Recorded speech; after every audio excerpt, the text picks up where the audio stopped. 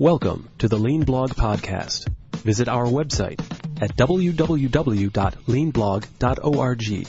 Now, here's your host, Mark Graban. Hi, this is Mark Graban. Welcome to episode 185 of the podcast for September 12th, 2013. My guests today are Karen Dunn Skinner and David Skinner, and our topic for the first time on the podcast is lean in law firms and the legal profession. David and Karen are husband and wife. They're attorneys from Quebec, and they're consultants for the firm Gimbal, where they do process improvement, Lean Six Sigma work with law firms.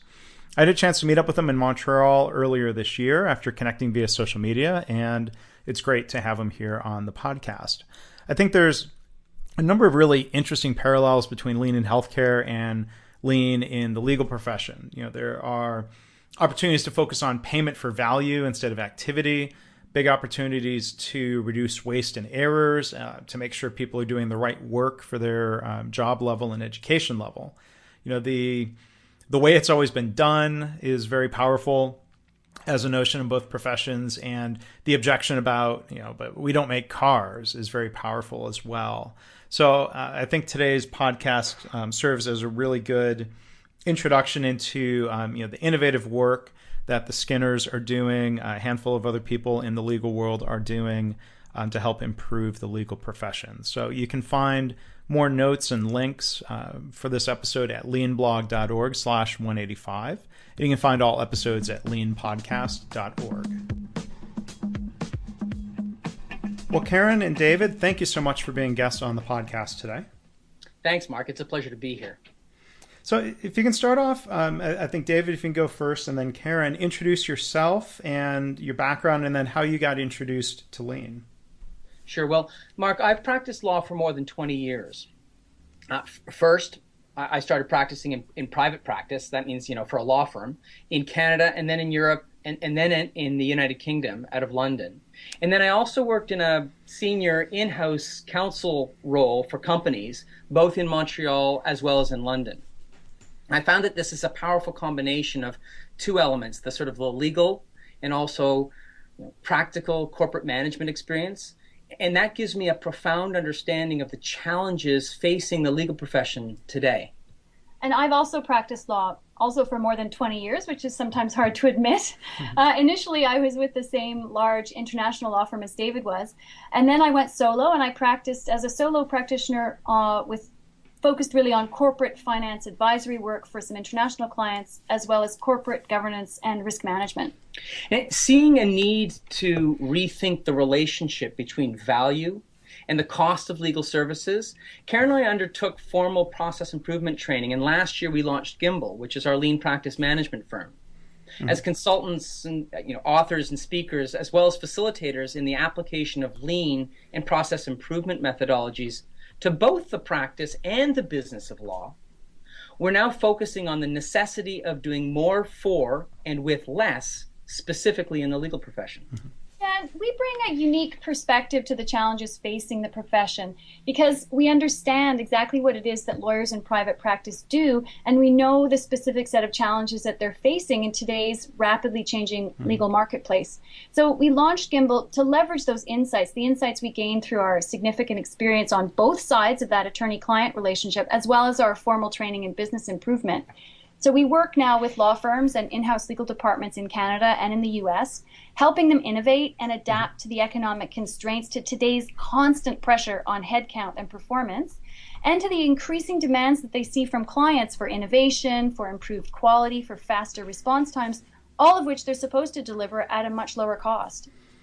As a quick follow-up question, you talked about going and getting process improvement training. I mean, what sparked that? Because I can imagine somebody could maybe go through their entire legal career without necessarily being exposed to these ideas. I mean, what prompted the going out and doing that as an approach, learning about lean as an approach for these for facing these challenges? Well, so I was transitioning from one career as vice president, general counsel, and corporate secretary with a widely held biopharmaceutical company in Canada.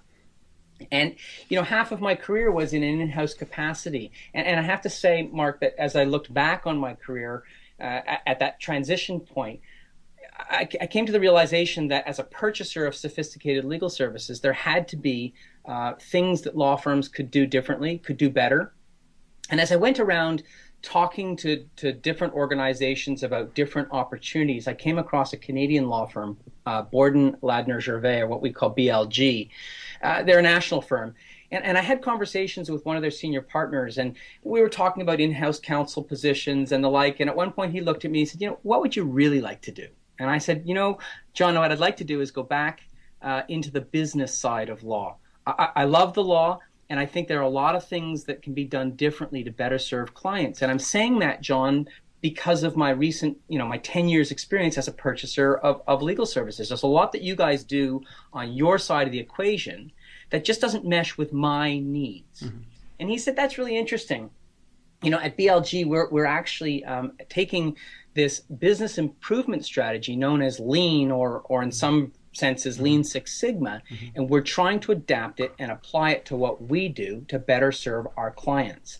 And that, Mark, was the start of, that was my first introduction to Lean, or Lean Six Sigma. I did some background reading, spent more time with John and his team at BLG, mm-hmm. and they really put me en route to where we are today. Sure.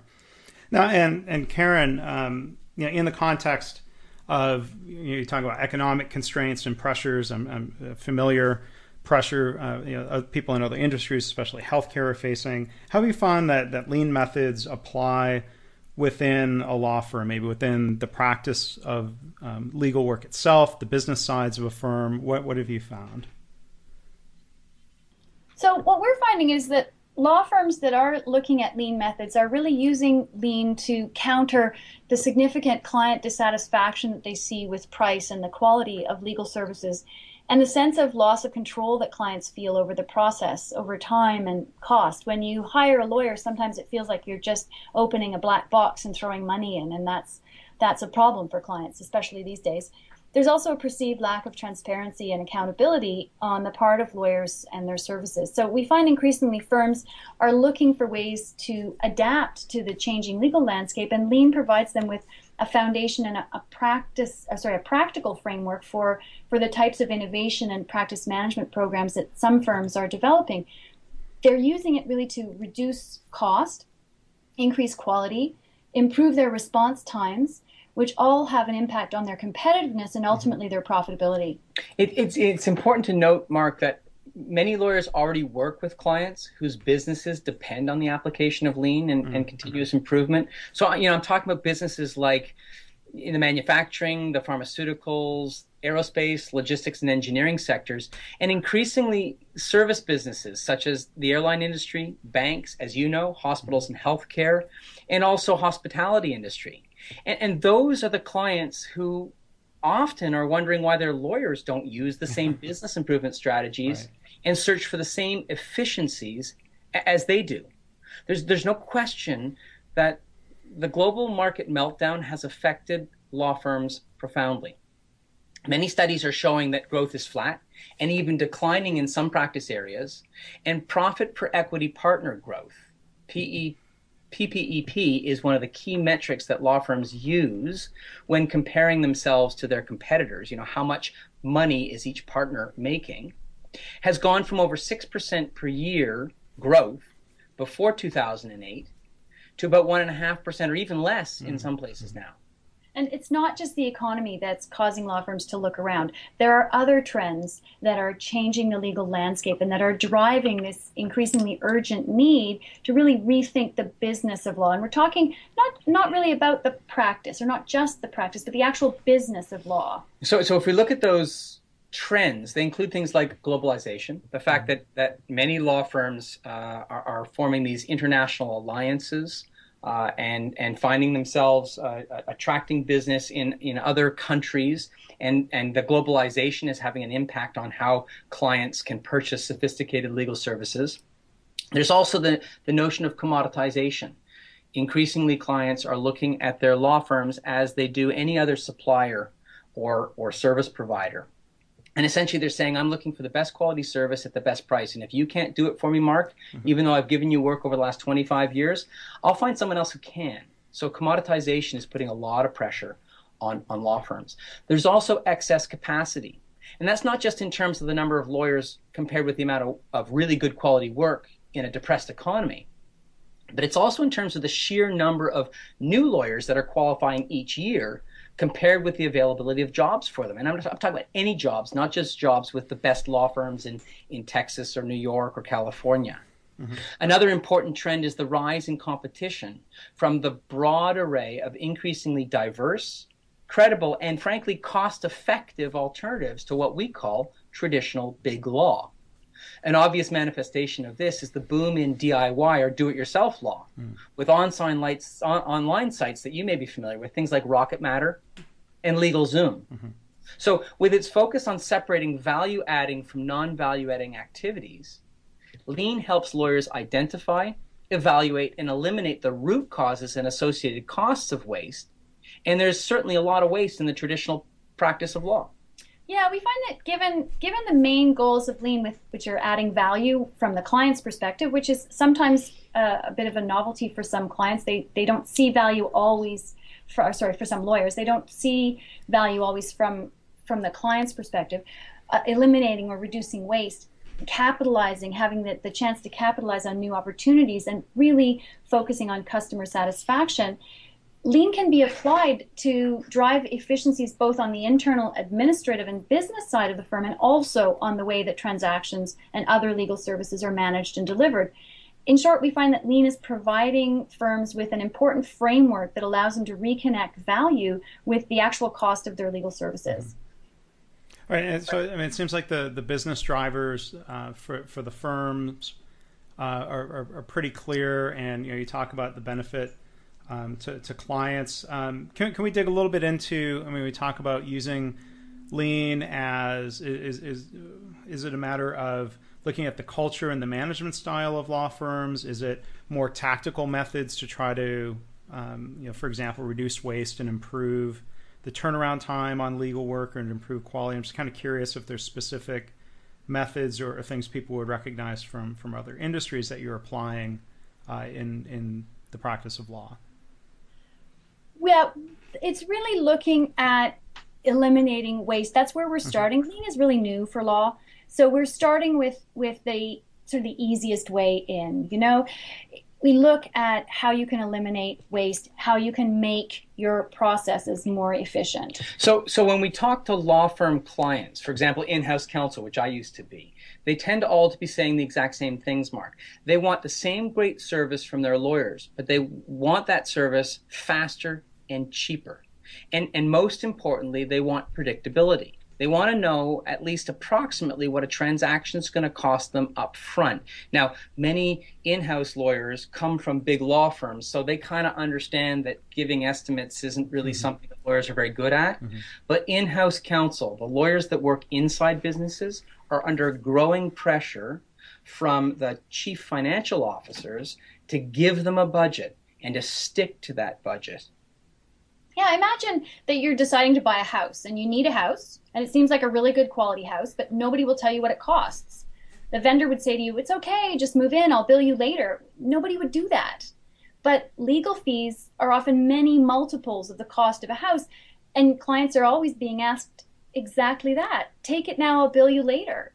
And clients are really fed up. They're fed up with this billable hour, bill me later concept. Right. And the notion that the longer I take, the more I make, really has meant a legal model where there's very little incentive for efficiency, and clients are increasingly unhappy with that.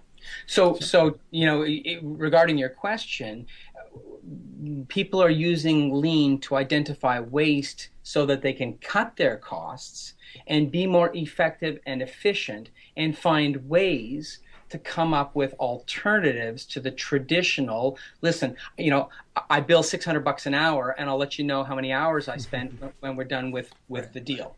Yeah, clients are really pressing. Oh, go ahead. So it seems like a quote unquote lean law firm would offer more of kind of a fixed rate pricing, a set price for something that needed to be done as opposed to just hourly billing, cost based on value, not activity. Absolutely. That's what we're really working towards. I don't think we're going to see the end of the billable hour in our lifetime, but we're getting closer, and clients are really pressing lawyers to come up with alternative fee arrangements.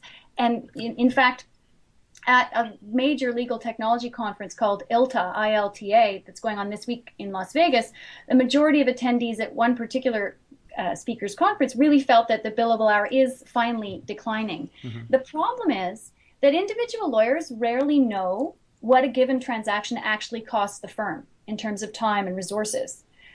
They also often don't know how to give an estimate because they usually just have to look at what they've done in the past. It means really, because they don't know, it's very hard to get past the charge by the hour and bill me later tradition. When they give estimates, if they give estimates, they don't even know what their margins are. Even the most senior partners in a firm often have no idea what their margins are. They just lack the data. And so, to your question, Mark, Lean offers major benefits here. Right? You've got process mapping and optimization, which can give firms a much clearer picture of what the work is actually costing them.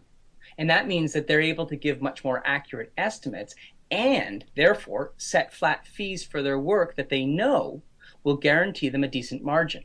Now, add to that by eliminating waste and optimizing workflows, they can offer clients even lower fixed fees and therefore compete more effectively. They can do so without sacrificing profit.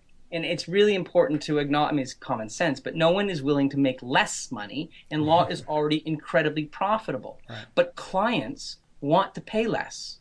So the only way to balance this basic conflict is for firms to become much more efficient internally. The result would be improved quality, better response times and competitiveness, and what's relevant to the partners, ultimately, better profitability in a really challenging economic climate. Right. Yeah, that's a great point. When law firms optimize their processes, they can significantly reduce the cost of the legal work to the firm, and therefore they can pass that on to their clients. They can improve their response times. They can cut their internal costs, which boosts their profitability right away. Mm-hmm. And these are huge benefits for firms and clients. But there's another area where Lean benefits firms that people don't always think about, and that's consistency. Clients want consistency within a firm and across transactions. They want to know when they go back to the firm for the same type of service that they're going to get the same service, the same process, no matter which of the firm's offices they go to and no matter which lawyer is handling their file. But law firms have been really slow to implement any kind of standard work process. We have traditionally lawyers have developed their own ways of working, and they often work in silos. So the result is that a different lawyer might do your work in a completely different way. The end result may be the same. You'll get the same end result, but one lawyer's approach may take more time, and if it takes more time under the current model, it's going to cost you more. So firms can develop some standard processes, standard documentation, some checklists. They can map out a process and then use that map first to optimize the process and then use it as a transaction guide or overview and train other lawyers and support professionals. Then they can start to offer offer clients that consistency. That's a really interesting point, Karen. It makes me think of something else. The consistency itself brings its own benefits to law. Mm-hmm. So, law firms, they pay huge premiums for professional liability insurance, Mark. And anything they can do to standardize and error-proof what it is they're doing will help reduce those premiums. Right. And in fact, one of our clients has received significant reductions on the cost of their professional liability insurance because they have adopted standard practices. They've created checklists that actually reduce the risk of errors, and it's those errors that give rise to costly lawsuits from unhappy clients. Mm-hmm. So consistency and using the Lean tools to drive consistency is really powerful. Sure. So when you talk about waste and cost, one thing we struggle with in healthcare is that 2/3 of a hospital's cost is labor, and so traditionally executives when they talk about reducing cost, they default to thinking about reducing labor, and we know with the Lean approach, if we're trying to engage everyone in process improvement, that the fear of layoffs, understandably, keeps people from wanting to participate. A lot of Lean healthcare organizations are putting forth and following through on some form of a no layoffs due to Lean philosophy. What do you see, maybe in comparison in law firms, the types of waste or cost reduction that's actually achieved? Where's that coming from? Well, it's coming. Certainly, if someone is not needed for a particular job, there may be an impact on human resources. But really, there is so much work to be done in law, and there are so many different elements that what it is that we're seeing is that people are doing things more effectively and efficiently. I'll give you a concrete example. So,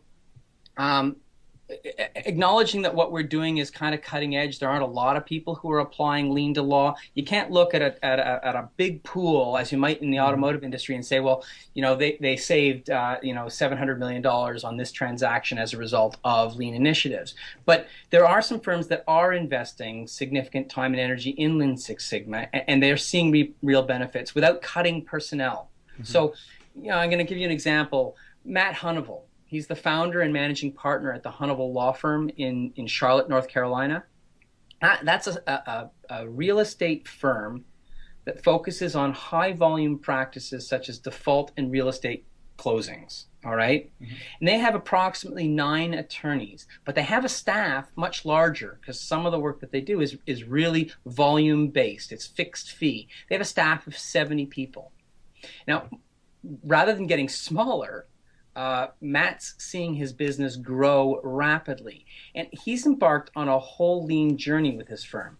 Starting in January of 2013, Matt began a project to see every member of his firm, from the administrative and business staff, right through the paraprofessionals, so paralegals and people like that, law clerks, right through to the lawyers, including himself as the founding managing partner, formally trained in Lean Six Sigma.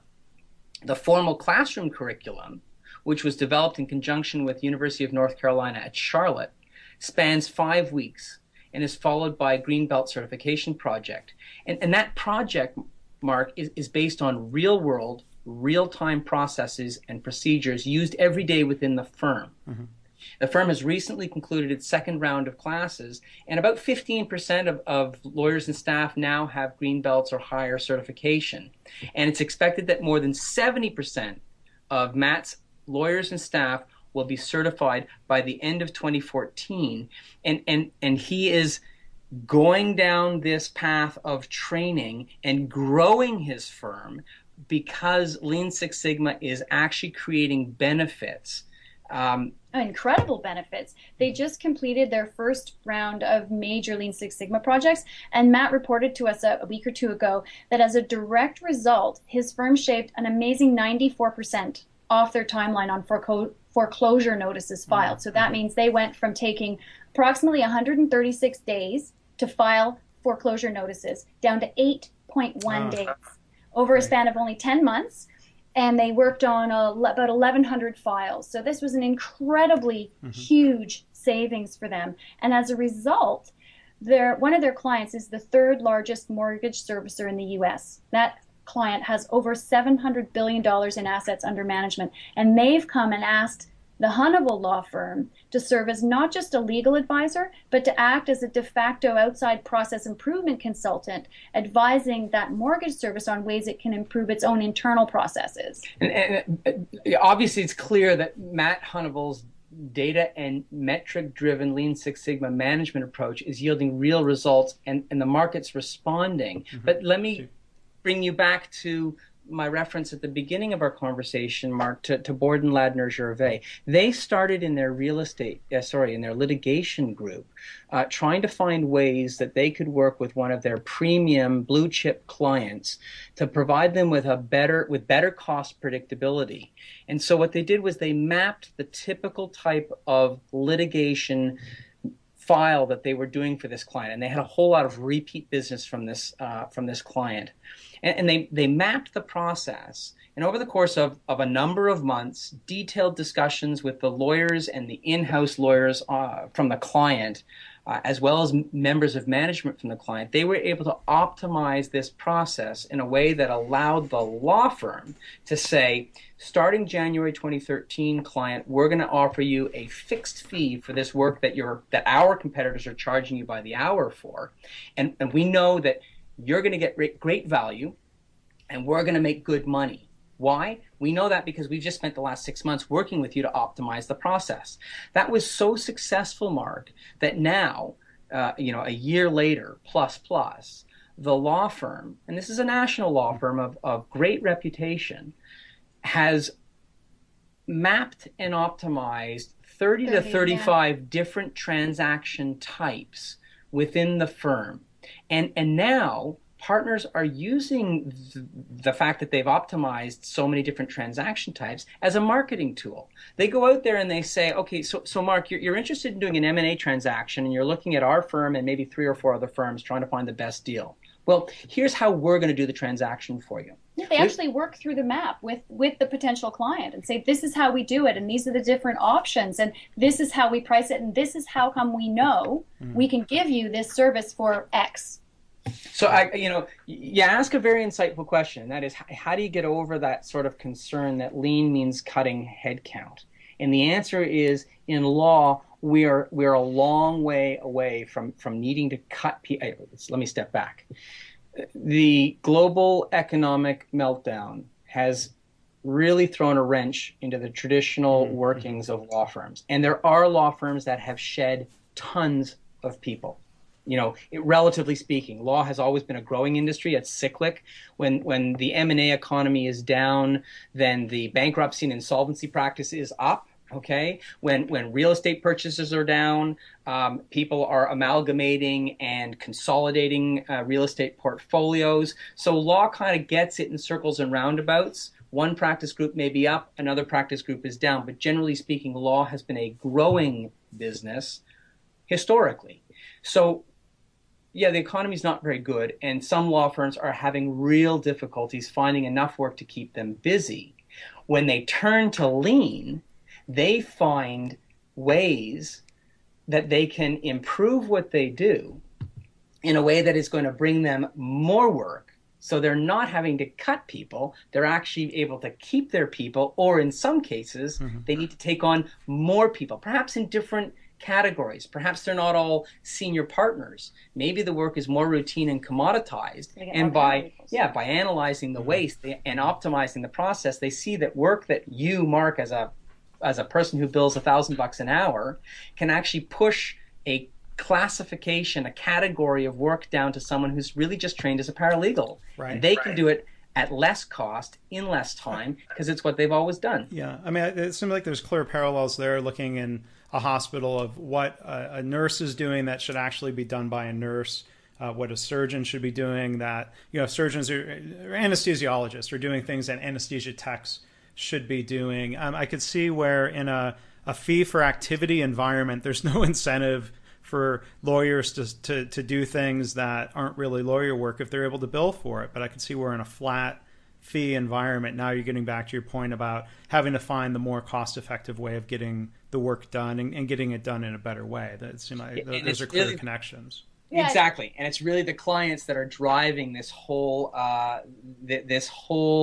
transition in law firms. I just wanted to jump in and say what you just said about healthcare applies absolutely to in-house counsel as well. When we talk about lean in the context of an internal legal department, obviously they're not billing by the hour, but frequently you've got very senior lawyers doing jobs that should be done by paralegals. And when we talk to them about resource allocation and making sure that you are utilizing your talent in the most effective way, we talk to them about pushing that work down, pushing it down to a paralegal, so that really the company is getting value for money from that very senior attorney, and the work is being done by the people who are actually the most appropriately trained. Well, let me just add a little bit, if you bear with me, Mark, on this, but in the case of an in-house legal department, there's increasingly a trend for people to refer matters to the in-house legal department, not because it's really a legal matter, but because they want the stamp of approval from the lawyers. So if something goes horribly wrong, they can point the finger and say, well,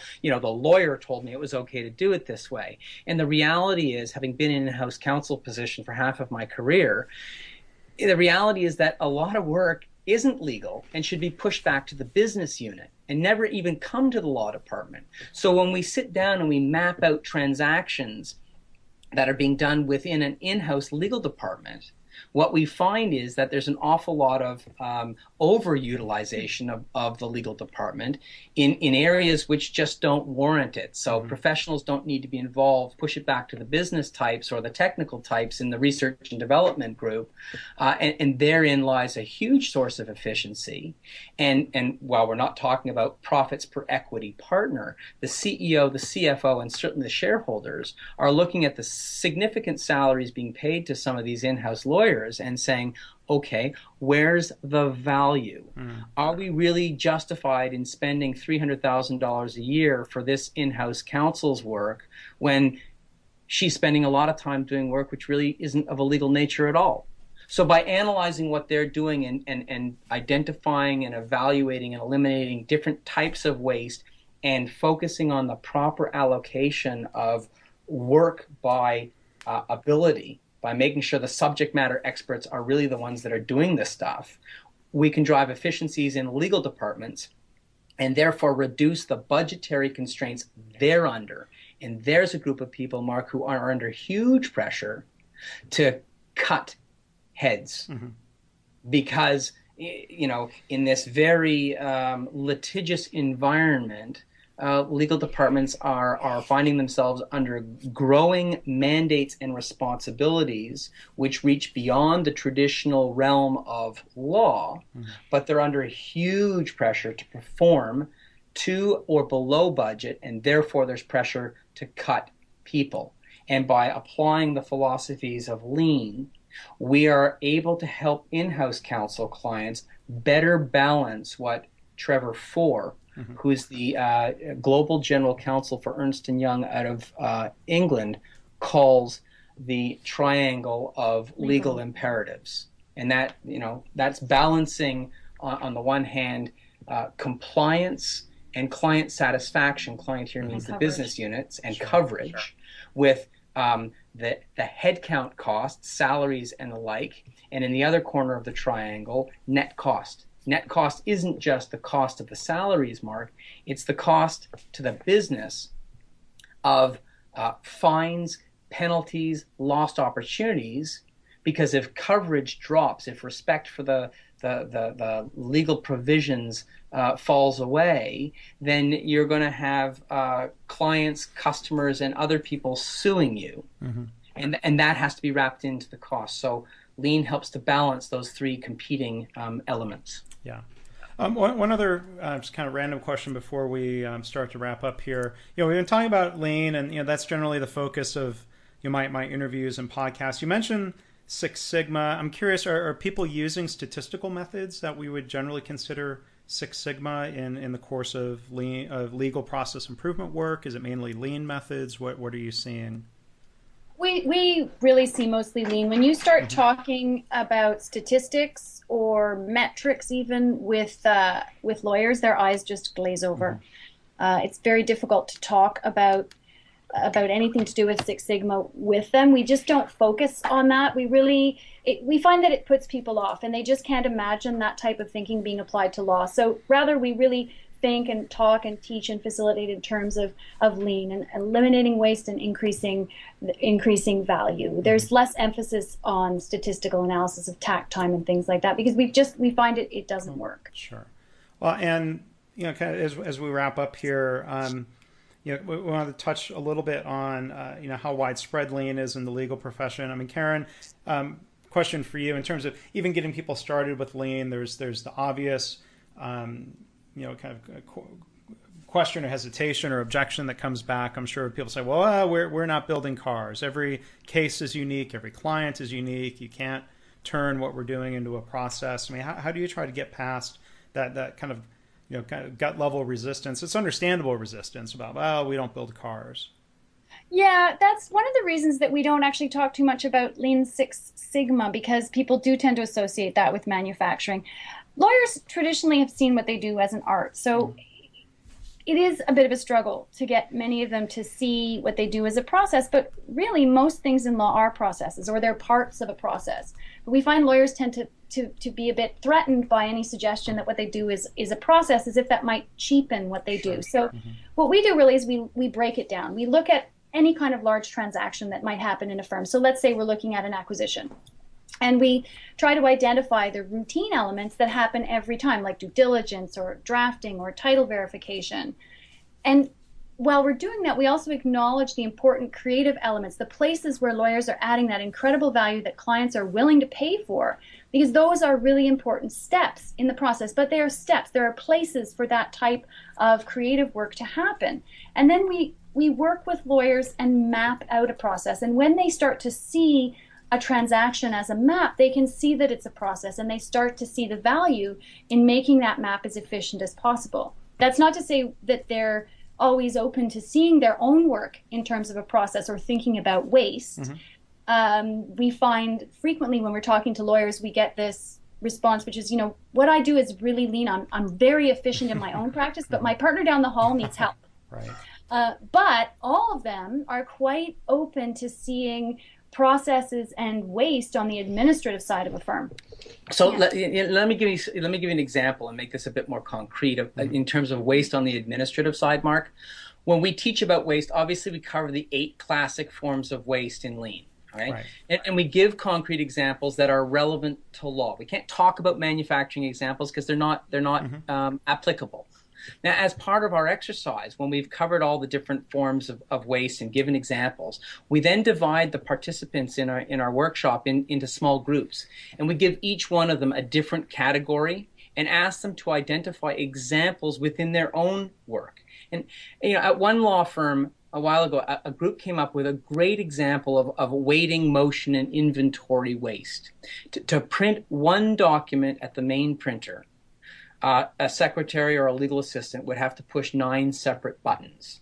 But to print 2 or more documents, they only have to push 2 buttons. So what does everybody do? Well, they wait until they have a lot to print, and they batch their work. Yeah. The result is obvious, right? Long queues at the printer and delays in completing work. But there was also a serious interruption for the partner whose office was closest to the printer. Yeah, and I think we should explain a little bit why that was such a disruption for that partner. The firm has an open door policy.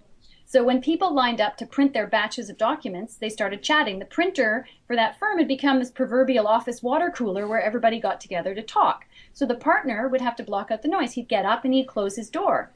But then one of his partners would notice that his door was closed and come in to see what the problem was, because they only close their doors if there's a problem. And then a couple more partners would notice that people were meeting in this office, and before he knew it, he'd have 5 or 6 of his partners standing in his office asking him what the problem was. And all he was trying to do was block out the noise and get some quality work done. Obviously, printing is it's a critical administrative process for any law firm. And through that particular training exercise, it became clear to everyone that this firm's printing process was flawed and that it needed improvement. But luckily, because of the way we structure our sessions, the head of IT was also in on the training session. He actually had no idea that this was a problem. And he said, but I can fix that. I'll get right on it. So suddenly, the entire group, even the skeptics, could see the value of hunting for waste, identifying that waste, and then they were well on their way to understanding that there was great potential in Lean. And it was actually a perfect example of incremental improvement on the administrative side. Well, I can imagine once benefits are known and once things kind of spread maybe within a firm and throughout the profession, are there kind of good success stories, David, that are leading to Lean becoming something that more law firms are looking at? How would you characterize, here mid to late 2013 of how widespread at least knowledge about Lean is, if not implementation? Well, so lawyers tend to be very conservative. They like tradition, they like precedent, and they love the status quo over change. But everything did change in 2008 when the economy tanked and clients looked at their enormous legal bills and said, whoa, enough is enough. Growth in most practice areas, as we said earlier, is flat or even declining, and the pressures from clients is mounting as firms look for ways, to adapt to the changing marketplace.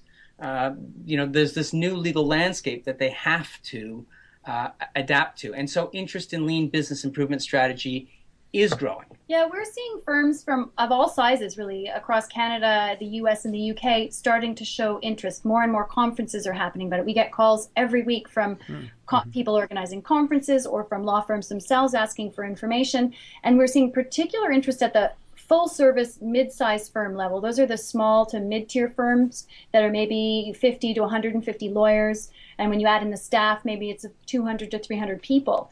Those firms are under the most competitive pressure in today's market because there are more of them and because the pool for quality work for them is really limited. So we do see a lot of interest coming from them. There are some big firms that are very interested in lean and that are adopting lean. Certainly Seyfarth in Chicago has been a leader in lean for law. BLG that David mentioned here in Canada is also doing it. Some other Canadian firms are. And we have clients that include some of Canada's leading national and international firms that are really starting to take a good look at lean. We definitely see that there's this demand for efficiency coming from clients, and because all firms have clients, after this global economic meltdown, all firms are under this increasing pressure to deliver better quality service in less time at less cost. But let's be honest, we are ahead of the curve. There are people. So Seyfarth and Shaw, Karen mentioned from Chicago, they really are the pioneers in the application of lean to law. They started down this road 8 years ago and really were outliers for a long time. They now have a group of 18, I think it is, consultants and advisors who don't practice law but rather advise clients on how to import and adapt and adopt lean within their own organizational structures. But we may be ahead of the curve, but lean clearly offers concrete benefits for firms and for legal departments, and most importantly for their clients. Those are the folks that are driving the change. Right. But because lawyers tend to be conservative, they tend to look around and say, well, who else is doing it? They're not early adopters. They're not quick to jump in and say, wow, let's be the first to innovate. One thing we haven't mentioned yet is that when we talked about a little bit about adapting lean to law, we've really had to avoid sort of the lean and standard Six Sigma terminology because lawyers' eyes glaze over. So what we've really done is tried to tie it into some of the hot topics today. Pricing, we talked about a little bit already, how lean and process mapping and optimization can really help firms with pricing. But project management is another huge hot topic right now in law. I know a number of firms are setting up project management offices and they're trying to get their lawyers to adopt traditional project management approaches, but they're encountering a lot of pushback. And in fact, at this ILTA conference that I mentioned earlier, one speaker reported that firms with project management offices see increased IT costs, but they're not seeing any returns on that investment.